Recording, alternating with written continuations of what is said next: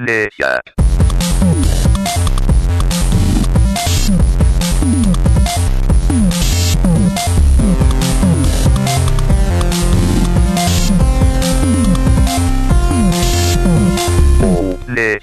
Hello and welcome to 2017 and our first Go Play That podcast of the year. It is Wednesday the 4th of January. My name is Rob Cook. I'm joined by Bob Marate. Hello, Happy New Year. And Tom Walford. Happy New Year to you all as well. And we're feeling bright and refreshed, aren't we, gentlemen? Ready to come up with some fun ideas for the site over the next 12 months. Before we even got into the year, we were already looking ahead at what we might do and thinking the Game of the Year stuff that we were doing got us thinking about the year in general and wanting to do a marathon again. And now we're currently planning for in February 2017, which... It's going to be a good one. Yeah, it's going to be interesting. I'm actually going to just go straight into that. It's become a tradition already because we did it. It's become a what? A tradition to speak English. In 2015, Bob came to us with this concept which came from Joystick. Joystick, originally. Yeah, which is that we all have a load of games in our backlog, a load of games that we've bought over the years and just didn't get around to finishing. Some cases didn't even get started with. And so the aim is to finish 4 games in the shortest month of the year to clear out some of that backlog. And so far, over the 2 years, we've all completed all 4 of our games each time. Mm-hmm. And this year, we're spicing things up with an idea of one of the 4 games for each of us not being within our control whatsoever. Because usually we create a list of 10 games. We pick one for ourselves, and then the rest of the group picks the other 3. And for this year, you get to control 3 of those games that gets picked. You pick one for yourself, the group picks 2, and that last game is completely secret and revealed to you on the spot. So, we did a name draw this morning where we've each got someone assigned. We have to come up with a game for them. So Tom has to pick a game for me, and this is funny because I have to pick a game for Bob. Yeah. And then Bob, you're picking for... I'm picking for Earl. For Earl. He's not picking for me. That would have completed the completed triangle. The circle. No, we have not had any kind of reciprocal choices, So it's not like someone goes to someone and this someone goes back to him. It's just each one of us got a different person, which is really cool. Yeah, and that was completely luck because I put both sets of names, the names twice in 2 different cups, and we drew randomly, and there were no dupes or exactly vice versa kind of things. It's on Go Play That Micro, by the way. If you want to listen to the process, it's not super long, but yeah. On our other podcast channel, Go Play That Micro over on SoundCloud, iTunes, on the site. That's fun because now we've got our own kind of alternate reality game where we're deciding games for each other, but also being aware of what we might pick for ourselves. I'm trying to find something for Bob that maybe it's something that he'll hate and have a difficult time with, and that'll be funny. Maybe. I'm calling a horror game right now. Yeah. Well, the other temptation, which is probably stronger, is to find something that you didn't know about, but I think you'd like. It's going to be tough, but we've got a full month to think about it, and we've got. I'm going the opposite way at the moment. I'm trying to think of a game that I just really, really want to play to pick for myself because I know the horror that's coming in that 4th Give game yourself, pick. Yeah, a safety blanket. Because we were talking previously, probably the best Let's Play streams of the last year have both come from you, Tom, with Sticks. From 4AF and then Fahrenheit later on in the year. Yeah. They were both funny, not because you were having the best of times, quite the opposite. I'm much more engaging on stream when I'm actually angry. I have found myself trying to stream some games and then thinking I quite like this game, so I'm going to switch the camera off and just enjoy it. Yeah. I find it very difficult to talk about and get into games on stream that I actually enjoy. Yeah. You know, which is weird because I'm usually quite positive about games, and the whole idea behind Go Play That is to be positive and sort of really sort of show off the games that we love. Well, it's not really that, but you actually made it to I mean, the thing with these games is that even though it's not your favorite, you didn't even like them, you made a positive experience out of it, you know? So that's if people like laughing at me rage, then that's fine, you know. And you had fun raging too. Do not deny it. Come on. So I was like, I'm currently wondering what you're going to pick for yourself, and as I said, like that may influence what we then pick for you and what we pick for each person as we go around. Yeah, and that's a fun little side effect of planning for February, and then we'll be into it. And like, I'm also thinking about picking games that are streamable, like something that's not too boring to watch, but then not too, I don't know, not too difficult as well, or not intense. Just not too intense. It really puts you on the spot for choosing stuff, you know, because obviously, I mean, you know, I'm sure it's gone on in all the chats, but the obvious troll attack is just, as soon as we mentioned this, as soon as we started setting it up, it's just like, what games do these people hate? Let's make them play it. Yeah, and that was like the first 15 minutes of the discussion was like, let's just murder them with this kind of awful game. Yeah, it's like, okay, Tom, something awful. Hush, Hush, Dark Souls. Dark Souls. Yeah. Bob or Stew, a horror game. Yeah, exactly. That's the standard thing, the knee-jerk reaction to this. We'll see how it pans out, and I imagine we've got 4 weeks to decide, and it's going to flip-flop hard back and forth. I can imagine settling on something and then seeing the short list that we've got shared with the group, like changing that. I'm looking forward to it. And then we're thinking about like doing some more regular streams, doing some multiplayer sessions, getting some more variety in the podcast. Nothing against this trio that we've got here, but we could probably mix it up with some other people. Better. Yeah. Also, it's such a difficult thing for the three of us to have something new to talk about every week. And usually what we want to talk about is like something we've been playing, and sometimes it doesn't all fit within 1 week. Like there was a period where you'd both been playing Final Fantasy for a month, and there's not much we could do about that. Basically, at least it was worth it. At least it came top of the list on both of our Game of the Year lists, you know.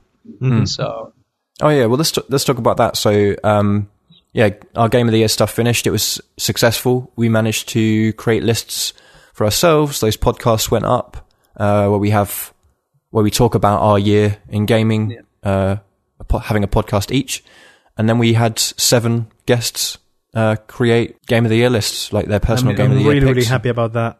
Really happy that we got some guests. That was really awesome, and it was fun to see, like, receiving them and then editing them and getting up on the site. It was fun to see the variety and sort of actually come up with some ideas of things that now I want to play that I didn't really know about or didn't know were good and didn't expect to be thinking about playing. What it kind of showed me a little bit as well, and I don't know if this is a side effect of us working together for so long on the site, or if it was because we were friends before we had the site and, you know, we've influenced each other, but we do have quite a similar. I mean, there are Venn outliers. Diagram. But there are more in common than there are outliers between our group. So, like, for example, I think it was Danny Player One that came in. He did his Game of the Year, and there were 2 racing games on there. Yeah, and it was like, who the hell else in our group put a racing game on their Game of the Year? You've done it occasionally, I think, maybe with, you know, but you're about the biggest racer out of all of us, but it was quite interesting to see, like, and then Plant came in, and Plant had, like, you know, like farming simulators and factory simulators and all of this stuff. Well, he's German, so he is German, so it's kind of a, you know, they're really, really popular in Germany for some reason. But no, a really solid list from Plant as well. Yeah, but, it was just cool. It was a nice breath of fresh air, and now we're thinking of how we can capture that more regularly. Well, we have to capture more people. Yes, we need bigger nets. Capturing people, yes. If you're interested, send us a mail, at go play that. Yeah, sure thing. Podcast at goplaythat.com and let us know if you're up for a hot collab and we'll talk. Cool. So with the Game of the Year stuff that we were doing and just family stuff over the Christmas and New Year's break, I'm doubting that we got to play many games amongst the group. Like, maybe I had a better time than you guys. Like, what have you managed to get up to? I haven't played any video games for, I think, 16 days now. Wow. How are you even alive? Yeah, I know. It's because New Year's Eve I did play Guitar Hero, so it kind of just kept me, it got me back. And the one thing about Guitar Hero is I noticed that we talked about it, Rob, when it was released. And you said about, how it's like the TV mode, the new Guitar Hero TV. What I did really notice is that game is just crying out for just having the songs unlocked and just playing, Oh, right. The sort of thing of having to spend credits to play stuff. Exactly. Because I was not, I wasn't feeling great on New Year's Eve either, and I was just sat there trying to play it, and it was just like, luckily I had like 27 coins. Right. That I'd got from playing the game, but I hadn't played the game for about 8 months or whatever. And I was just sat there, and I'm like, I got down to like 4 coins before I stopped. And I'm like, so now I have to go back and play it a bunch more times in case I want to show the game to somebody or... Yeah, and then you'd come to a point where you'd want to, like, maybe you're going to have a party next week or something like that, and you've got 4 credits. Like, what are you going to do about it? Like, exactly. Can you buy? Because you can buy credit packs in that. I can't remember. You can unlock it. I think it's like $9.99, and you can unlock the entire playlist for like 24 hours or something like that. Right. Yes. Okay. Yeah. So, yes, but it's crying out. Because I've been talking to somebody as well who's a big fan of the old Guitar Hero. Like, they still have a PlayStation 2 set up in their house for the old Guitar Heroes. And they were talking about it. Like, yeah, I got the new one, but come on, what's the point? Why can't I just play the songs I want to play with my mates? Yeah, we talked about this back when it came out. It's like I had a mixed reaction because although it is restrictive, I far prefer it to the Rock Band model where you don't have the option to just give them money to rent the whole library for a set period of time. Like, that is sorely lacking in that game.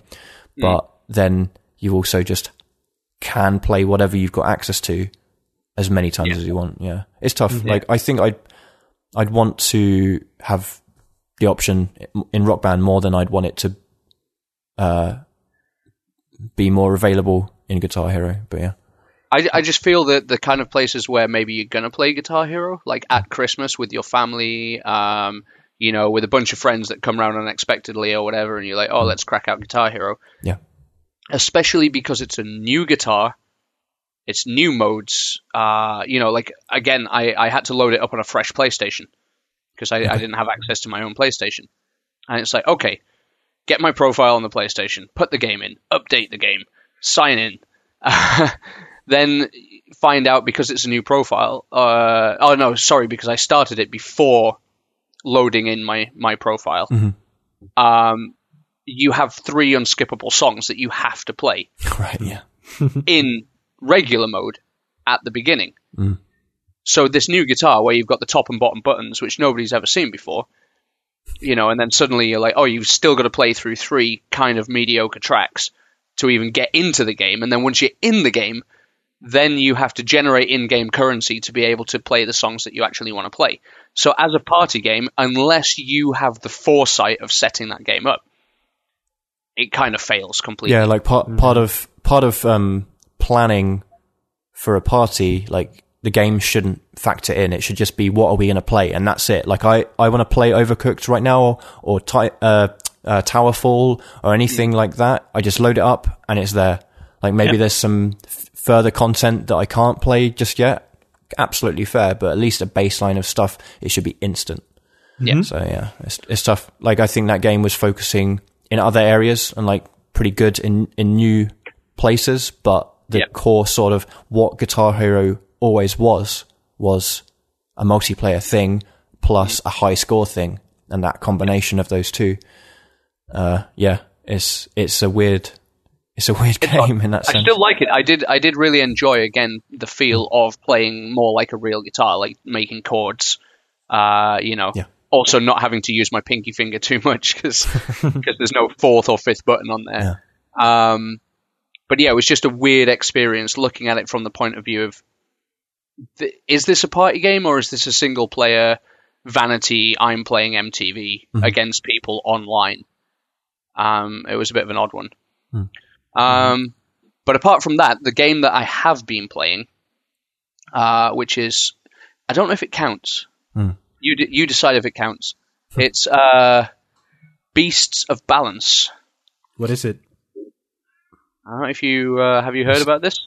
No, is it like a balancing game? It is. Physically balanced? Like you physically are balancing? All right, so this is sort of Jenga meets Pokemon. I can't connect those two in my head just yet. What's the third? Is it a video game? Or the big kicker is no. The big kicker is, and I bought it for my niece for Christmas. On which platform? It's on iOS or tablet. You can get it on Android, iOS, but the actual game itself is physical. Okay. So you buy the box, you buy the big box, and you take it home and you unwrap it, and then you download the app for free on your tablet. So it is it's Bluetooth across. Okay. So what happens is in the main pack you get 6 wonderful sort of stylized animals. You get a warthog, a toucan, a shark, an eagle, a bear, and there's another one that I've forgotten. I'll come back to that. It's fine. But you get these 6 and they're like wonderfully sort of chunky, like not Lego but like carved models, almost like sort of Mayan or something like that. They've got this sort of folk art stylings to them. And they all have sort of different angles on them. So the bear can sit on his bum or on all 4 legs or even on his face. The shark you can kind of put inside the eagle's wings, which are curved, this kind of thing. So you get like a Bluetooth plinth, which scans the animals that you're about to put on. Okay. And the essential idea is that you have to balance those animals. You stack them as best you can. Okay. Right? Okay. Meanwhile, your plinth is Bluetooth to your iOS, which has like a scenery with a volcano on it. The idea is if you Jenga-like or Buckaroo-like spill your animals off the tower, you have limited amount of time to kind of rebuild it before the volcano explodes and it's game over. Okay, and then the tablet knows because it's Bluetooth sort of sensing where things are based on the plinth kind of thing? Yeah, because it knows that all those animals, because those animals are scanned onto the plinth, which Bluetooths them into the tablet. It's all like magic, basically. I see. But let's say you take off the shark, the tablet will know you've taken off the shark, and the volcano will start, going up to erupt. So then on top of all of that, so you have the stacking game, that's your main element. But then you have different sort of modifiers also in the board game box. So you have these flat X's, which are like a flat plastic X, and everything's got this wonderful tactile feel to it. It doesn't feel like cheap or like smooth plastic. It's got a little bit of grip to it. But you get like an X, which will allow you to cross 2 animals. All right. So that's where the sort of the Pokemon-esque type stuff come in. So you scan your cross, you balance it on the plinth, and there's like a little firefly in the tablet that acts as a cursor telling you which animal is currently selected. And that it kind of flies around and does its own thing. But when you put this modifier on the thing, it will cross 2 animals over and create a third new animal. Wow, okay. So if you get like a bear and the toucan and you cross them, you get a bear, you see, with an A-I-R. Or a barragle, which is a bear crossed with an eagle. Or a sharktopus, like things like this. That's squid. That was an octopus. The last animal is so you can cross like a toucan and an octopus, and you'll get like a flying octopus type thing. All right. And then you have like a bestiary inside the tablet where you can unlock all these new creatures. That's cool. Okay. So and then you generate score because each animal has life, and if you have more powerful animals, the less powerful animals get jealous, and they start losing life every turn. So you have to, on the balancing as well, you have elements. So you've got land, air, and sea elements that you can scan in, and they replenish the life of the animals that are on that element. Okay. You also have fire, which you can scan in, which will heal any animal that is currently selected, kind of thing. Sounds incredibly complex. No, it's super simple. Like my 7-year-old niece was just like, right, let's do it. You get like a migrate function as well, which is similar to the cross, but the animal that currently selected will be transformed into a new animal and taken to a different element. So if you play it on the shark, it might become like a bear shark, but on land. Or it might go into the sky and make something else. And it generates a new animal for your bestiary. You get more points. And then you get extra stuff, which is miracles. And these miracles modify the game further because they can help you, but they actually make it more difficult to play. Mm-hmm. So like one of them will stop your animals losing health, but you have to do stuff on the tablet at the same time that you are like balancing stuff. So it'll be like, scan this, and then it will like, touch the full moons on the tablet. So like with one hand you're trying to balance, and the other hand you're playing with the tablet. So it's like it's mainly like designed as a one-person thing each turn, or can I guess it's like one person. Yeah, it's like Jenga. It's basically that central tenet to Jenga, which one person makes a move. Oh, it's your turn, and then you fail if you topple the thing. Yeah, okay. Exactly. Or if you're like, I played it so much by myself, just sitting there, just going high score. Like, okay, what can I combine? How do I keep my animals alive? And I threw a tweet out to the Beasts of Balance account, and like, screw the kids, I'm going for the high score. And they were like, well, the high score is currently 866 points. And my high score at that point was like 74 points. So I gave up on the high score. Yeah, I know. I gave up on the high score challenge on that. But it is. So like, is there a leaderboard in the game you can see? I didn't look for it. Okay. It gives you your high score. I don't know if they were quoting from data that or if they just somebody had told them on Twitter or something. Yeah. Screenshot, yeah. Yeah, so it's just this wonderfully, like, everything is made so well. Mm-hmm.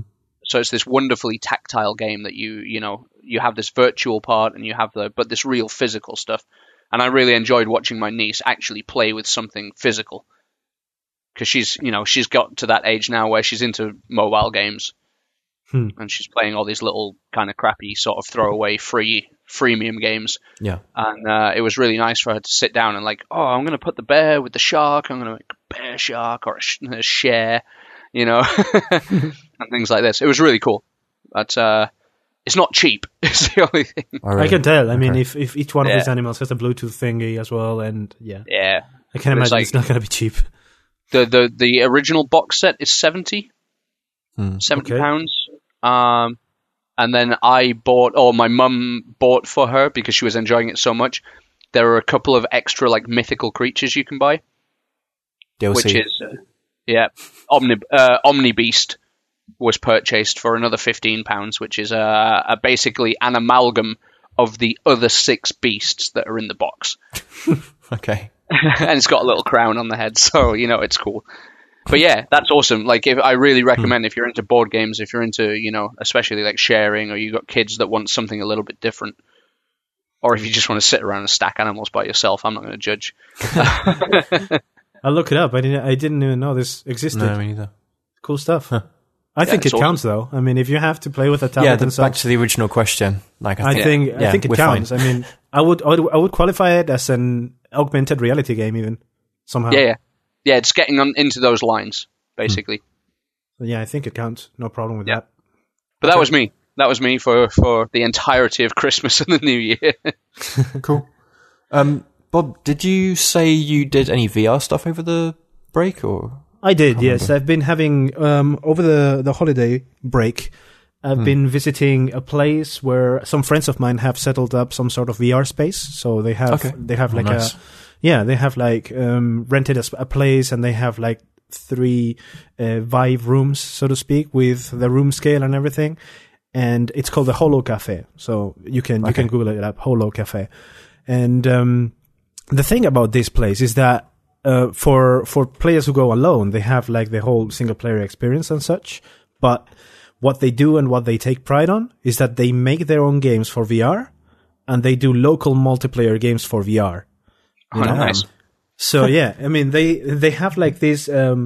Each space has room for 4 players, all right, and each one of the players is wearing like the full Vive with the headset and the controllers and such.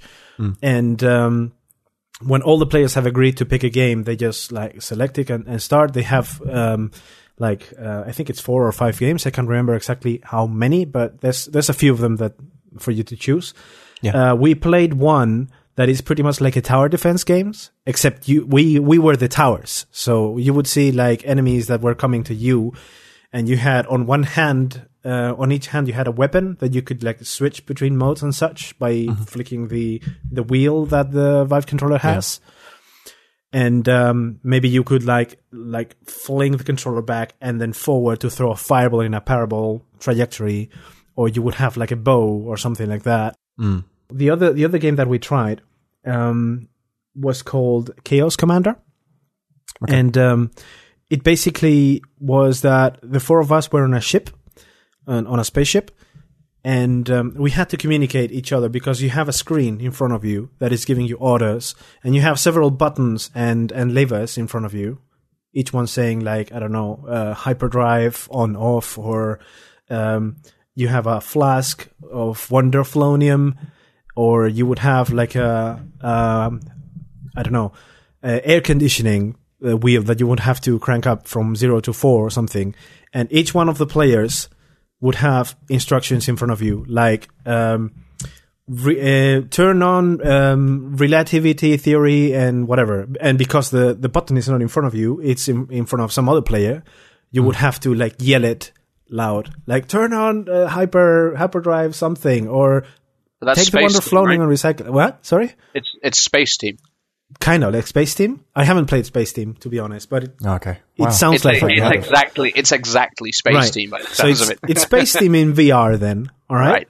So you would have your stuff and you would have to like grab the stuff. But the problem is that because we are all in the virtual reality and we have the headset on, it was really hard to listen to each other. And even so, we did frankly well. So we managed to complete, I think it was like 7 rounds or something. Mm-hmm. And we reached a place that we were actually progressing very well, but we would not do it well enough in order to clear the stage, but we also could not fail the stage because we were doing rather well. So we could have continued for hours and hours, and they were like, yeah, okay, let's just give up for now. Maybe we can try something else. It does basically sound like VR Space Team, which could be very fun. It is very fun. I can tell you that already. Well, Space Team comes from like the command bridge in Star Trek, and everyone's shouting orders at each other, kind of, which also is its own VR game, like Star Trek Bridge Commander. Like, I guess this is more of an abstract version of that. Like, it's kind of more like ridiculous. Right, Star it's more Trek. ridiculous, funny, and chaotic because the 4 of us are yelling at the same time the instructions, and and it's the name is Chaos Commander for that. So we don't have any videos of the 8-person Space Team thing we had, Rob. No, we weren't so the competition. Yeah, we weren't so up on videos and stuff, but that is up on the site. Like one of our gaming at Rob's that we did was a Space Teams tournament. Nice It tournament. was decent. Yeah, we did. We had we made teams and we had rounds, and you had to like the teams that got the furthest through the stages of the game won. And we got medals and everything because it was like it was a real event that was helping to promote the Kickstarter for Space Team. Yeah, I see. So we actually applied, and we got like the dude sent us like a bunch of medals and sort of paraphernalia and that kind of thing. And we had like a whole gaming at Rob's, which was just Space Team. Nice. Sounds like a lot of fun. So I mean, it's good. I know these guys are going to be with the Holo Cafe reading up until for a few months because they're currently like testing the waters, see if people like it and such, and if they do, maybe they just move to a bigger location. But cool. If you're around Dusseldorf and want to try it out, just come over, and it's on the Dusseldorf Bilkarkaden. Just in case there's anyone from Dusseldorf listening. Yeah, we'll put details in the description if you're interested. Certainly. Yeah. And what else? Also, on Christmas Eve, I went to a friend's house, And this is the same friend that had the Oculus and that I spoke some episodes ago. Yeah, my first experience. But the difference is that this time he wanted to show me the new Oculus controllers. The Touch, right? The Oculus Touch, right? And he's been hyping it for long. So for weeks already after he got them, he's like, man, you really have to try it. It changes everything. You have to. And it's like, fair enough, let's try it out. And the way he has it set up is kind of like the alternative to the Vive Room Scale. So it has like several sensors. He has the touch control, so you can play Oculus games standing. It's like ideal room scale stuff, right? Right. And he hooked me up with the sort of tutorial area / first contact, I think it's called. And the way it got is that you see the controllers, you're holding the controllers, all right? And on the headset, you can see that your hands are holding the controllers. And it's like, yeah, okay, so I know that the joysticks are here, the buttons, the triggers and such. And then after a few seconds, the game says, okay, you ready? Poof. And then the controllers disappear and you only see hands. And the moment you move your hands, you lift a finger or so, it will also lift a finger in VR, which is really cool. It's something that I didn't really think. Twisting your wrist like works perfectly, and yeah, twisting your wrist, like even like minor movement, like moving the finger separately and such. You can see that the hand in game is also doing that. And I don't know, sounds like my ideal face stroking simulator. Oh yeah, because even the PlayStation VR finally. Yeah. We're finally there, Tom. Finally catching your dreams up. Yeah, can be realised. Yeah, I'm going to go. So many faces to be stroked. So it reminds me. Sorry, it just reminds me of the. Damn, no, it's gone. That was that. Not the Day-to-Day. The other one, Big Brass Train. Eye. No, Big Brass Train. Eye. Yeah, no. It reminds me of like the Brass Eye pedophile episode where you're like stroking the screen to stroke the kids. Like, why would you bring that up? Yeah, you just put a dark spin on the episode. Just a short aside, Bob. Let's continue back to your VR experience. Let's just continue. All right. So the first contact thing after the tutorial, it puts you in a place with a robot that looks kind of like WALL-E, you know, and he starts handing you diskettes and like really thick diskettes that you have to like place in a reader in order for it to load modules and try it out. And the intuitive thing is to just like stretch your hand out and pick it with your thumb and your index finger, you know. That's really something you don't really use on other controllers. You just hit the triggers or buttons or something, but this time it's like you do the actual movement of holding the thing. And the haptic feedback is good. It feels like you're holding something. So cool stuff. Really bunch of clever uses in that demo. I would recommend, if you get the chance, try it out. I can't really say much that will describe it, because I mean, you have like, you get a gun that you can shoot targets with. You get a rocket that you have to like pull it, and if you let go, it will just fly over and such. I don't know. It's mundane stuff. That's the thing with VR. It's difficult to describe it, and even in a video, it's difficult to show exactly what's going on and how you're experiencing it, and unless you go and do it yourself. It's like similar to, I think the thing I can remember is like the 3DS when that first came out. It's like, how do we show 3DS? And then when the 3D TV stuff came out, like Sony didn't know how to show 3D, and this is just another example of that, of where showing these games and like preview stuff and reviews and so on, like it's not something you can achieve without just trying it yourself. I actually got to spend some time with the PSVR. Like I borrowed Earl's PSVR over the break, and I'm enjoying my time with it. I really wish I didn't need glasses to see, because I feel like if I was really going to get down to like spending a day with a game in VR, I'd probably like put some dailies contact lenses in just to not have that barrier, because there's just an incredible screen door effect that I'm not sure if I just still don't know if that's something to do with the glasses or if that's VR.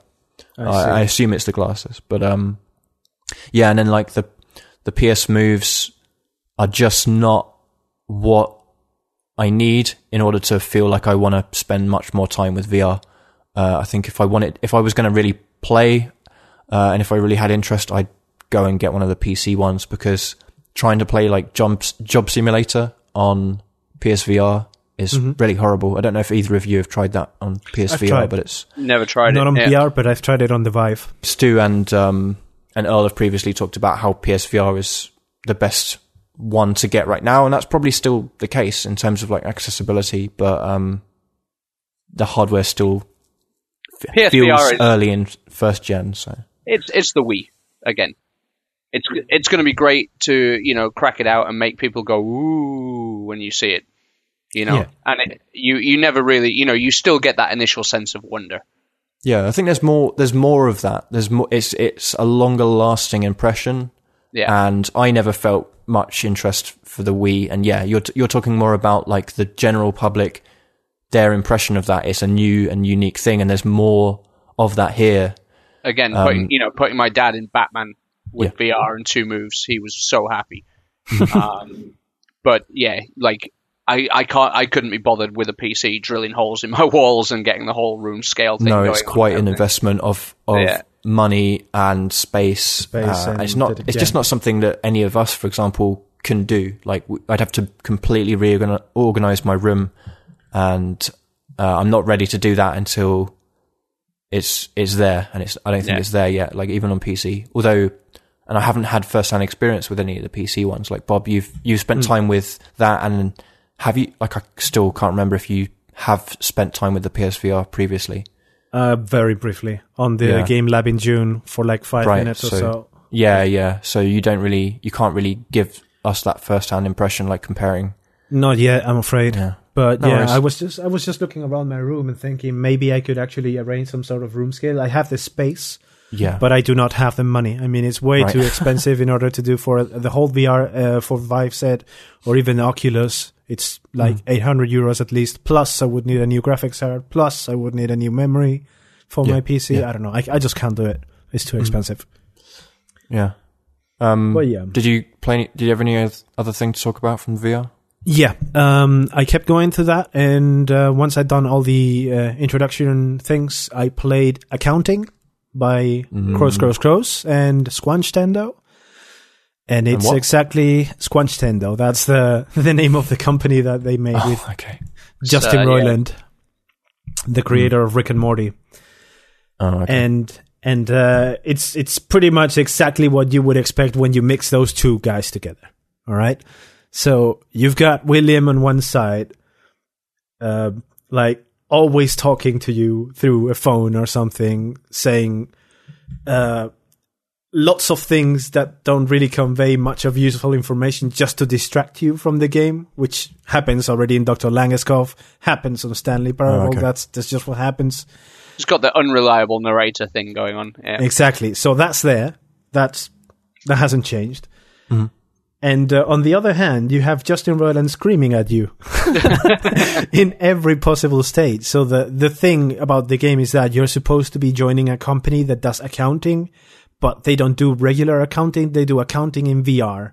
So you got to put yourself some VR glasses within VR, and that will teleport you to another stage, and then it teleports you to some weird worlds and shit where, you got to do like crazy stuff in order to solve the puzzles for the stages. But while you do that, you've got someone screaming at you, and you have a telephone with someone giving you the actual instructions, you know? So you're trying to listen to the instructions, and you have someone else going like, hey, what are you doing here? Fuck you, this is my tree place. You go away, man. Go away now, fuck you. So just like that all the time. I've seen some of it. I've seen some of it on video, and I think it's abrasive and terrible, but I think probably you guys are into it. Yeah. I don't know. I am quite a fan of Rick and Morty when it's done well. There are some misses. I'm not going to join the absolute bandwagon of people just going, "Oh, it's amazing." I like it, but yeah, I like it, but there's definitely. I mean, there's a few entire episodes that fall flat. Yeah. It's not just like hit and miss jokes. It's like if they miss, they miss with a big old swing. Real hard. There's a big old swing and a miss. Like they have one episode, like I think in the first series, which is entirely ad-libbed. and you can tell. Yeah. You can just tell it's just them throwing ideas out and animating it, and it's shit. It's awful. But on the other hand, when they do it well, it is very, very funny. Okay. So, and I'm the big William Pugh fanboy in the room here, so yeah, I would be interested in trying it anyway. But it's on one of those fancy non-PlayStation machines, so it's worth checking at some point in your life. I think it's worth checking. Fun fact: it gave me a nosebleed. Yay! I can imagine. Second game in Go Play That's history to give a member of Go Play That a nosebleed. It joins the pantheon of Jamestown. I do not know if it's because it was a highly concentrated session of William Pugh, or if it was because my high blood pressure just does that to me sometimes. I don't know. But yeah, it happened and it was funny. And after that, I tried another thing, but I cannot remember the name. It was not exactly a game. It was more like a video clip in VR. That is, It was actually funny to watch, and I cannot really describe it because I can't say much about it. It was just like Muppets, actual Muppets, dancing around and with music, and you clap along to them and such. And it was nice. That's Rob's type of game. Yeah. Yeah, it was nice to see. Something that my mate told me was that this is not exactly a game. It costs like 2 or 3 euros maybe in the shop, and yet it doesn't really have a single bad review. So people still pay for it, and people say this is actually a really cool thing, and I really like it. So that's a good thing. I mean, I think that's what VR is for. I mean, just deliver like short bits of nice experiences, and that's what you need. So you just pay.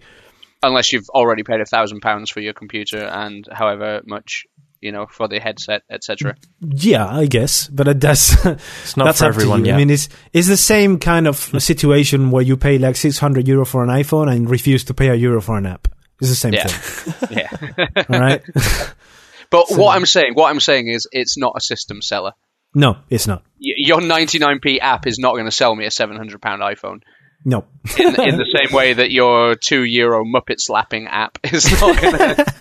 Something that if you already have it, it's actually nice to see and nice to have, you know? But if there was something to sell you, a VR headset, it would probably be some games, like huge title games like Ark or Elite Dangerous or Eve Valkyrie, all these things. Those are the big sellers. Yeah, but, or Muppet Slapper 6, it's fine. Or Muppet Slapper thing. I don't know. As long as the haptic feedback is good on it, and you get like proper smacks on it. Speaking of Steam and such, the Steam sale just ended. Did you buy anything? Yeah, I bought Oxenfree. Nice. Based on it being on some people's lists, and based on it being 75% off. Yeah. So it's like a $5.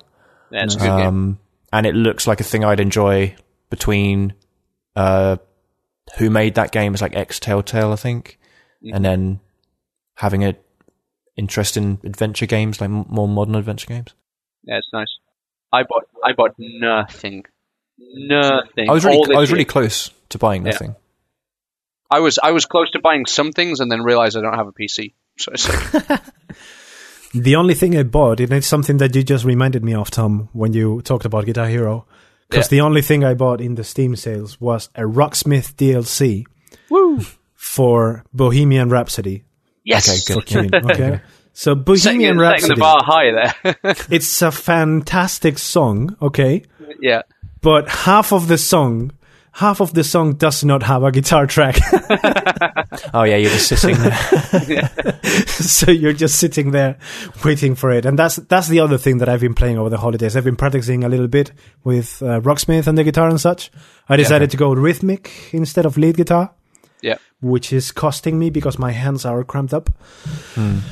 But I'm enjoying it, and I think I should get back to getting the habit into it. Yeah. It pays off. That's what I played. Yeah. Anyway.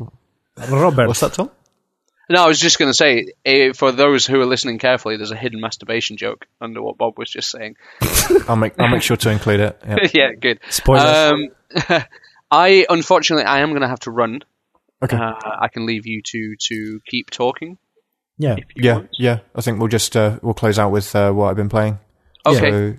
So, unfortunately, time is short this evening, so I'm going to drop out. It won't kill your call, so... No, it'll be fine. Yep, alright. See you later. Bye. Bye. Bye. Alright.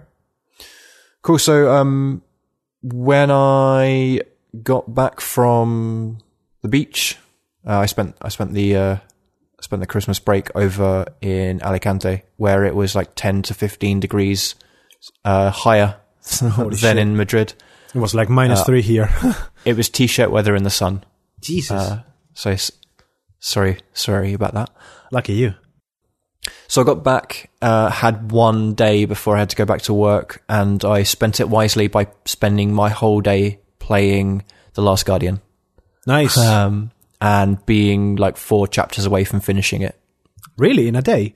Yeah. Wow. Not to say it's like a short game. I think Lorena and myself just sat down just to play it. Weren't sure how much we were going to play it for, and I think it was like 8 to 9 hours later, like in the evening, and she looked up like how much more we had left to go, and it was enough that we saved it for another day. Okay. Which I think I'm going to play tomorrow. So you talked about wanting to play this game before the break. I actually got it gifted to me for Christmas.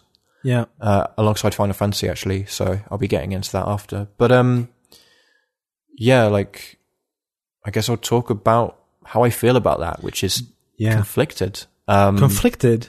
Yeah. So we enjoyed playing it.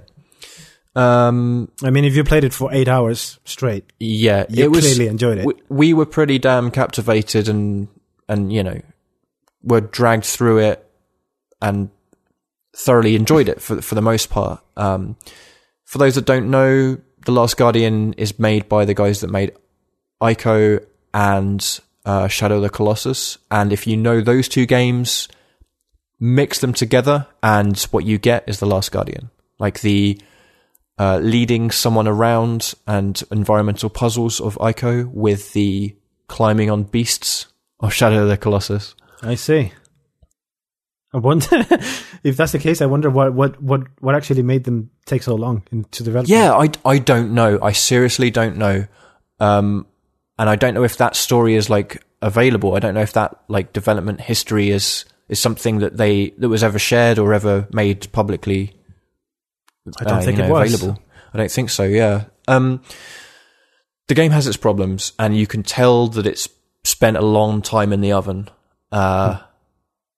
And the main problems are the frame rate, which chugs all the time. There are scant few moments in the game where it's running at a smooth, enjoyable rate. When you're moving into new areas and it's loading stuff in, it goes down to what feels like 10 to 12 frames a second for an extended period of time. And then I feel like I'm not a frame counter. I don't know exactly what it's spitting out, but it felt like sub 20 for about 80% of the time. I mean, you're not really a kind of person that complains too much about frame rates, and if you notice then it must have been really bad. It's really bad. It is really bad. It is like, did you play Dark Souls 1? Yeah. Or at the very least know that there's like areas in that game where it tanks, like the frame rate completely tanks. Yes. Blighttown, that's the one. Yeah. It feels like that and a lot more frequently. And that doesn't make too much sense to me because it does feel like a PS3 game. Well, it was a PS3 game for many years. Yes, exactly.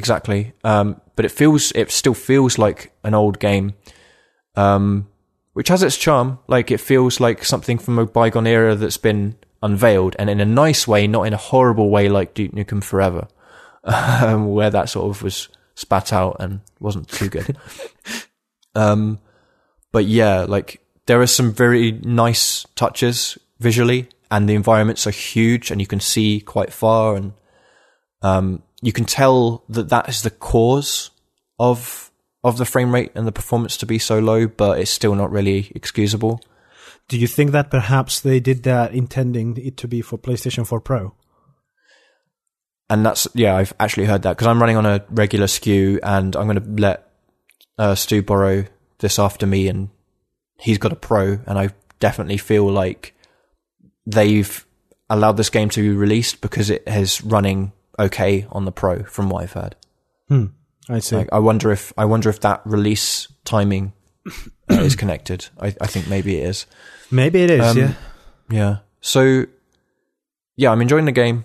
It's fun adventure going through it. Like cool environmental puzzles. Like no spoken word.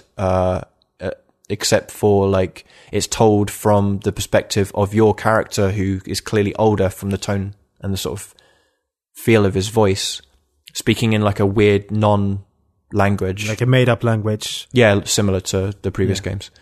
And it plays on your knowledge of how those games worked, like Ico and Shadow of the Colossus, because as I said, this feels like the same thing. And instead of you having to lead Luma, I can't remember her name. Yorda, it was called. Yorda. I'm thinking of something else. You're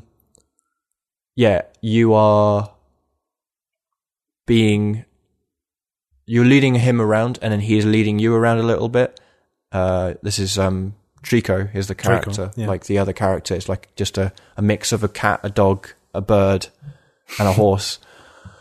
And then when it comes to combat, instead of you, defending Trico like you did Yorda, he destroys stuff. So you run back to him whenever you see enemies, and he upon sight will wreck them. I see. And then you have to like calm him down by like stroking him, and then you have to feed him, otherwise he won't move on to the next location. And herein lies the second big problem with the game, is the AI of Trico. I cannot deal with it. I've heard a lot of complaints about the AI and the controls for some reason. And the controls is the other thing. It's finicky, but I can get on with that. Like every game has different controls. Yeah, I'm failing to move around the way I'd want to. Actually, more than the controls of like the movement itself, it's the camera. The camera's atrocious, but a lot of games have terrible cameras. But the main problem is the AI. Trico will not do what you think he's going to do. And some people have put that down to, oh, isn't that cool? He's like a real animal, and you have to train him, and you have to be patient with him. Like, no. How about... It's not. How about no? It's a video game. No, do not waste my time on this.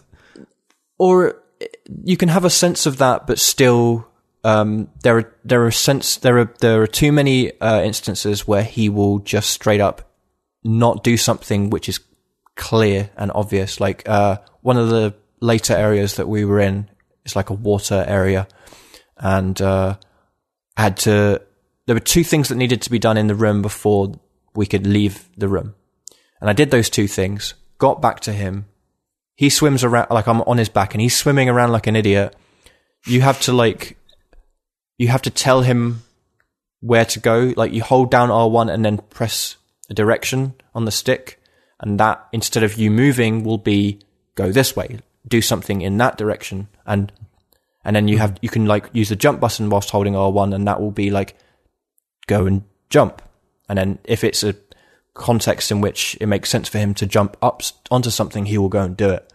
But it is slow and painful, and a lot of the times you know exactly what you need to do, and it will just not execute. Like I knew exactly that now we've finished this room and the tunnel underneath the water is open, just let's go swim down there. I need to get on your back, and then you're going to swim underneath through the cave. And he just didn't do it for 5 minutes. Oh, okay. And it takes ages because he has like this majestic animation where he's like walking around, and yeah, the animation's fantastic, but that coupled with the AI means that everything takes 3 to 4 times longer than it should do. All in all, I think I want to play it. Yes, I think, all told, I recommend playing it. It's just not in the state I wish it was.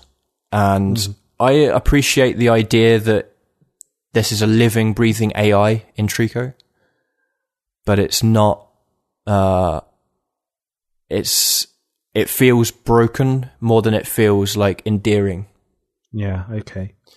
But yeah, I think we're gonna finish that off, and then I don't expect to be super surprised by what's left in that game. Yeah. All right. And then I'm going to be getting into Final Fantasy 15, I think, pretty soon. Which is probably going to be another month without topics. Yeah, so I'm wondering what I do about that, because then February comes and then I'll have to put it on hold. Like, should I give myself space? Like, I mean, if you started, let's say, this week, before the end of the week, you have enough time to play through it and at least finish the story before February starts, I think. Yeah. And you will still want to go back to it. Because I still do. I mean, I finished the main story and I still go back. We'll see. Like, maybe I will. Odds are there's potential for that to happen. I may not actually gel with it, but we'll see. Yeah, we will see. How you think? I think I'll probably get into it then. And then the other thing I spent a short amount of time with was Fury, which is a PS Plus game, which was released in 2016. Yeah. FURI. Did you play any of it? I played, yeah. I played it for a bit. I think I managed to beat like 3 or 4 bosses. I can't remember how many. Yeah. But I enjoyed it. I enjoyed it very much. But at some point I became too frustrated, and I had the Souls effect, you know? You know that I have this Souls effect that I get too frustrated and I have to leave it for months and then come back someday. I'm currently on that phase with Fury. Okay. So, yeah, that's an interesting one. So the game is that it's just a boss rush kind of thing. Like, pretty much, yes. You are controlling. It's like a character action game, Devil May Cry, that kind of thing.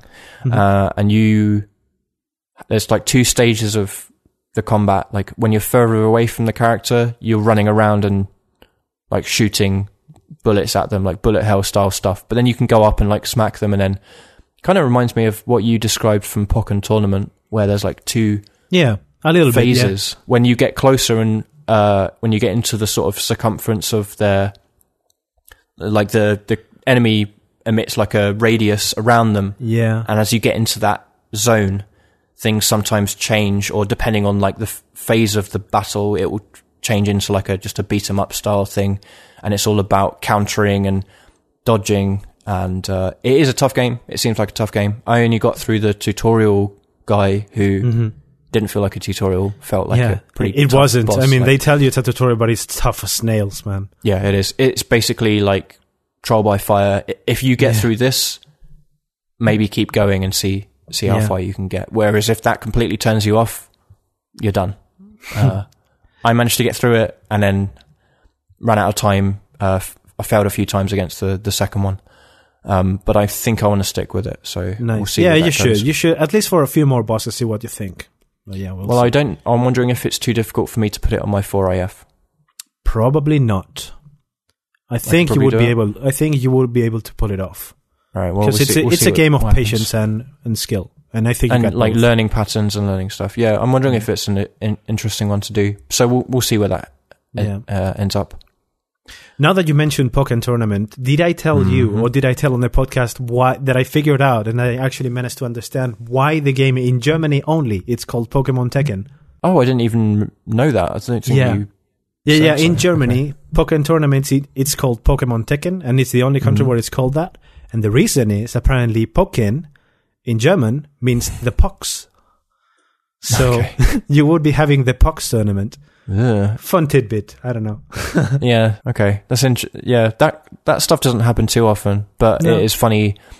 It's funny to me, like reading Spanish words in English, because some of them that I've gotten used to because I'm pronouncing them in Spanish and they're just Spanish words to me. And then I like my dad or my brother might read them and go, colon? What? No, it's colon. It's a place. Don't worry. No, but it says colon. And then there's a bread called Bimbo. Bimbo is like a... Yeah. Language barriers. Cool. We'll wrap it up for that one. So thanks for listening, everybody. And we'll be back with some more games and some more Foreign February curiosities and shenanigans next week. Thank you very much. See ya.